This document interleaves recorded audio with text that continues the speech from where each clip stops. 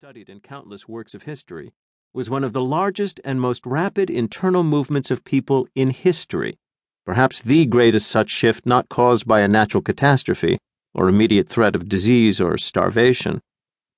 In New York City, the waves of black migrants from the South began flooding in by the late 1940s.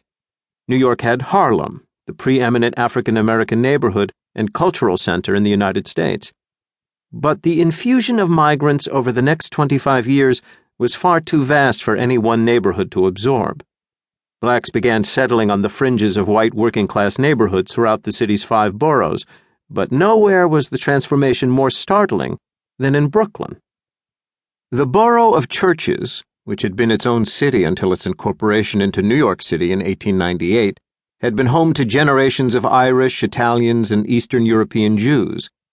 Now, older residents who had lived in Brooklyn since the 1920s, 1930s, or 1940s were shocked to find their neighborhoods on the receiving end of a massive migration of poor, desperate Negroes from the South, along with a significant migration of Puerto Ricans who were fleeing the impoverished Caribbean island, part of the U.S. Commonwealth.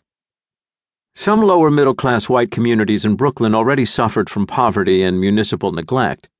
The latent, free-floating bitterness among their residents soon turned to aggressive anger toward the alien horde of niggers and spics who were, seemingly, being dumped onto their streets by the thousands each month.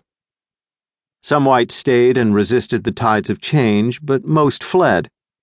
In 3 Brooklyn neighborhoods, Brownsville, Bushwick, and East New York, the transition was catastrophic. Over a 5-year period in the early 1960s, the neighborhood of East New York went from being 80% white to 80% black and Puerto Rican. There were no social programs to deal with this unprecedented shift in the community's racial composition. The new arrivals were met mostly with a potent mixture of fear, hostility, and outright racism, a combination the Negroes found all too familiar. In the book My Father's Gun, Brian McDonald traces 3 generations of cops in his own family and how they were affected by the city's shifting racial landscape. The McDonald family had lived in the mostly Irish Catholic Fordham Road section of the Bronx for 2 generations, until 1956, when they picked up and moved to the suburban bedroom community of Pearl River in Rockland County, 60 miles north of the city. The road to Rockland County was well worn. Between 1950 and 1960, more than 50,000 people moved north from the city. The overwhelming majority were white, many of them police officers who had concluded that the urban jungle, increasingly overrun by blacks and Puerto Ricans and rising crime, was no longer for them.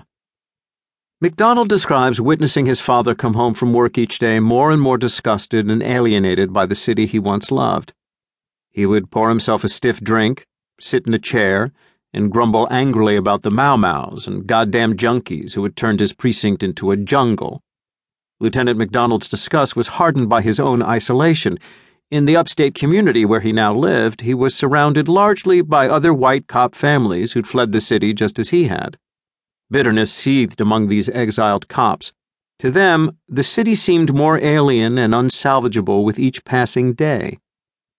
African Americans suffered disproportionately from a wide range of abuses, including indiscriminate searches, station house beatings, and coerced confessions.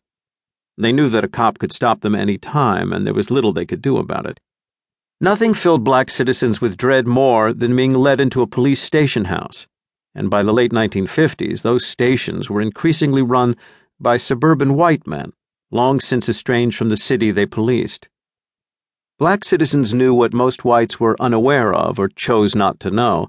In police custody, black men were beaten with phone books and rubber hoses. Police violence and malevolence against black people were business as usual. As far back as the 1920s, the National Association for the Advancement of Colored People, NAACP, had begun lodging complaints of police brutality against the NYPD.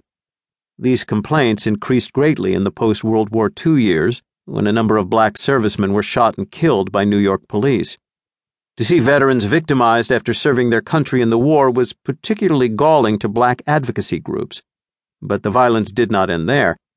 From 1947 to 1952, 46 unarmed African Americans were killed by police officers in the state of New York.